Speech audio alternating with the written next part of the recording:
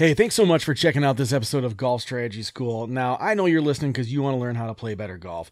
But if you want to see how you compare to other golfers your age, you need to check out parforsuccess.com/Griffin. That is par, the number 4, success.com/Griffin, Griffin. And what it will do is it will actually give you a free assessment where you can see exactly how you measure up against other people your age. And you can see where you're excelling, where you need to focus your time on. And this is an assessment, honestly, that you can take once a month just to see how you're progressing throughout your golf journey. So again, check out parforsuccess.com/Griffin to see how you measure up against other golfers your age. Hey everybody, it's Marty Griffin, and you are listening to the Golf Strategy School podcast, the podcast dedicated to getting the newer amateur golfers, the higher handicap golfers, over those milestone scores of breaking 100 and breaking 90. Today's episode is brought to you from the Super Speed Golf Studios, and if you are looking to hit the ball farther, you might as well use science to do it. Use the science of overspeed training to help you hit the ball farther. If you want to learn more about that science, head over to golfstrategyschool.com/superspeed, and you can listen to my interview with Mike and Kyle, the inventors of Super Speed Golf, about how overspeed training works to immediately increase your swing speed and help you hit the ball farther. Mike and Kyle were also nice enough to provide us with 10% off of your entire purchase from Super Speed Golf with the promo code GOLFSTRATEGY. Again, that's GolfStrategy at superspeedgolf.com. You'll get 10% off your entire order. But today, we are talking about the sometimes daunting task of how to hit that dang golf ball straight with our driver. Let's get to it. Do you love to play golf? Do you wish you could be a more consistent and confident player? Well, you're in the right place. This is the Golf Strategy School podcast, where we discuss specific practice strategies used by some of the best golf instructors from around the world. Here's your host, Marty Griffin. All right, like we were saying before, today's episode is all about getting off the tee straight. And again, this is really kind of focused at beginner golfers. We see a lot of very, very similar patterns and tendencies and mistakes with beginner golfers. And this is designed to help you really get control of what the club is doing and get those drives in a much safer position off the tee. I know when I was a beginner, when I was learning, I was the kid that would just bring the club all the way back, John Daly style, until I could see it in my peripheral vision, and then just wail away, mile-long slice. I just go find it and dig it out from there and play my way in. But if you find yourself missing the fairway with your driver and frequently, either in the longer grass or in the trees, or maybe even worse, taking a penalty stroke off the tee, I promise you're not alone. There are tons of amateurs, again, myself included, that have struggled with getting their driver straight, or really kind of any type of consistent pattern to their driver. And that means, those situations you're going to be struggling to make par more often than not.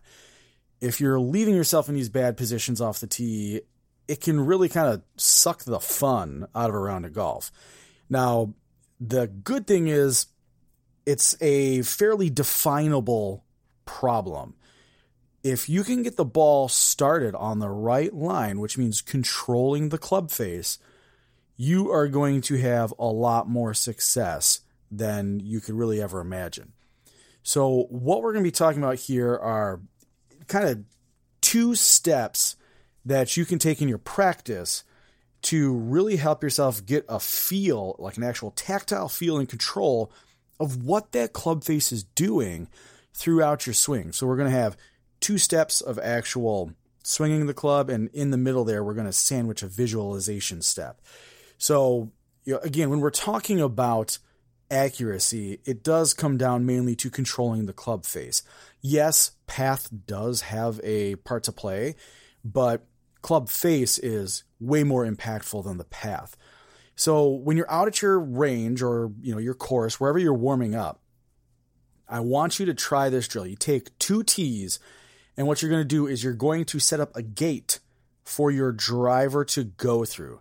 So I really want you to make it as close to the same size as the driver as possible. And then what you're going to do is you're going to take these slow, comfortable, controlled, emphasis on controlled, fluid swings through this tee gate.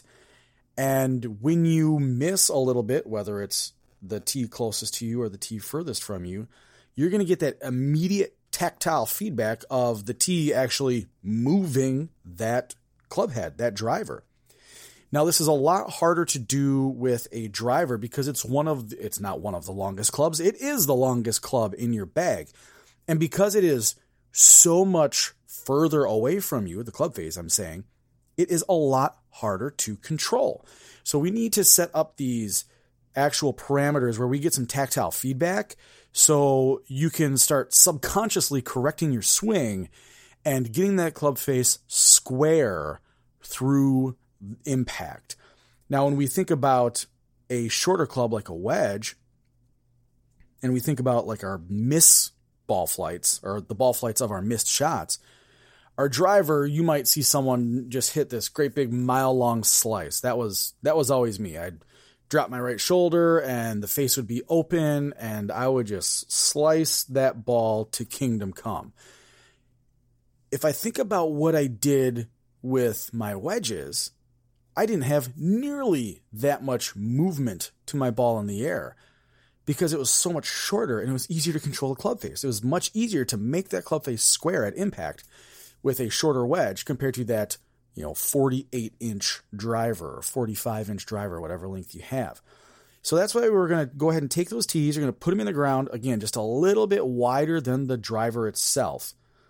And I want you to take slow, smooth swings and miss those tees. I want that driver head to go completely between them. Now, as you get more and more comfortable with this, you can start to slowly pick up the speed. Now, the important thing is that you're controlling it to the point where you get the head through the tees. If you consistently hit the tees, it means that you need to swing slower.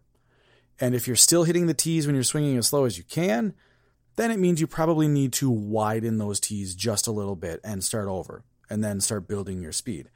Again, we're going to layer our success, like I mentioned, probably about a month ago in one of our podcasts about how we can improve. You make sure you can successfully achieve the goal, and this goal is to just pass the driver head between those tees, and then you slowly start to build on that. So if you're successfully getting the driver head through the tees, then it's time to pick up the speed a little bit. And if you're still doing it, let's say I always shoot for about 80%. If I'm succeeding at 80% or more, then I know I'm ready to make it tougher. So if I take 5 swings and I get 4 out of 5 that don't hit the tees, I'm ready to amp up my swing speed a little bit and still keeping it in rhythm. But again, 5 in a row. If I do 4 out of 5, I'm ready to go a little bit faster. If I only do 3 out of 5, well, that means that I'm still doing well. I just need to try this routine again, do 5 more, and see if I can kind of groove it a little better.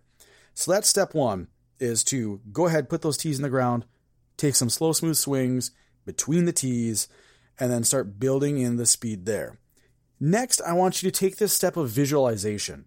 Now, I know a lot of people kind of roll their eyes at visualization, but imagine how you would have to hit the golf ball if I handed you a hammer. So just a regular roofing hammer. I hand it to you and I say, all right, this is now your tool to hit the golf ball down the range. What are you going to do? I want you to honestly just kind of either say it to yourself or say it out loud. Where are you going to hit the golf ball with a hammer to send it down range?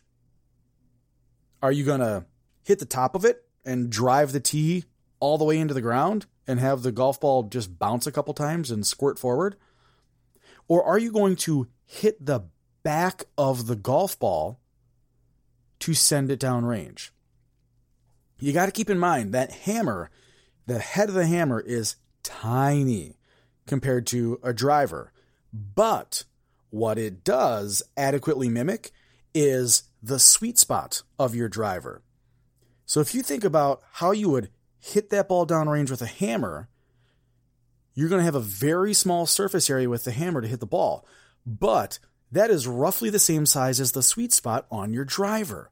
So if you can kind of visualize that golf swing now with the driver instead of the hammer, almost as if the hammer is locked inside of your driver, like the head of the hammer is stuck there and you're just going to pound the ever-loving grief out of this thing down the driving range because you've got a literal hammer inside of your driver. That hammer represents the sweet spot.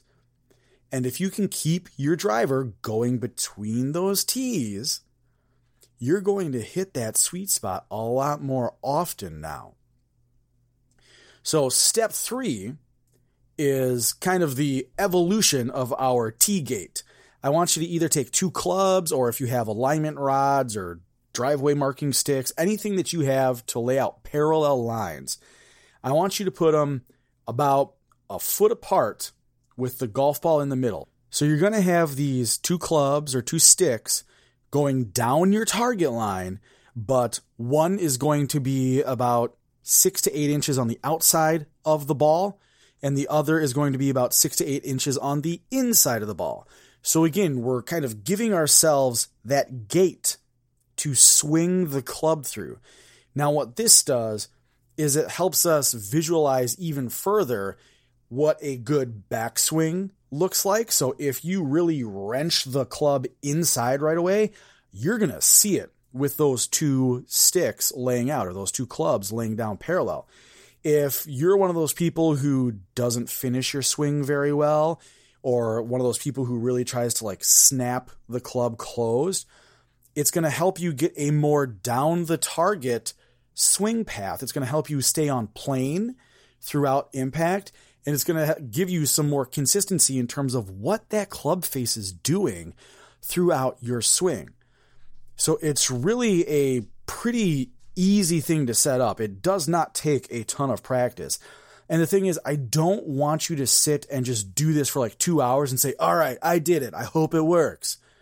I would rather see you do these. And again, you don't even need to hit golf balls to do this. I would rather see you go out in your backyard for 10 to 15 minutes, 4 days a week, and try this, then go play on the weekend and tell me it doesn't work. Okay? Because repeating an exercise over and over and over again in one day is not going to help you sink a new movement into your swing.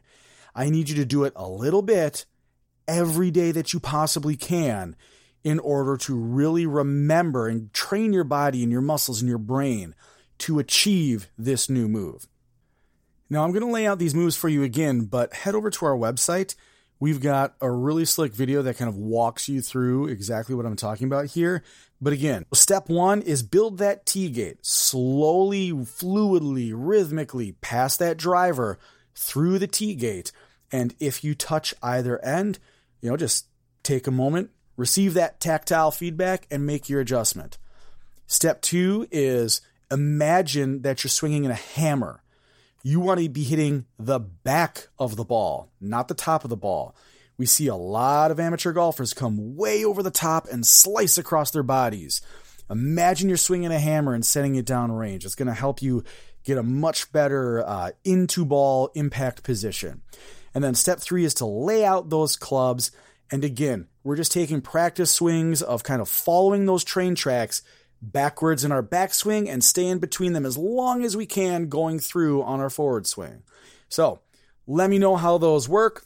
You can find me on Twitter at Marty Podcasts, or head over to our Facebook page and let me know how that works for you. Facebook.com/Golf Strategy School. Until next time, everybody, I will catch you in the short grass. Cheers.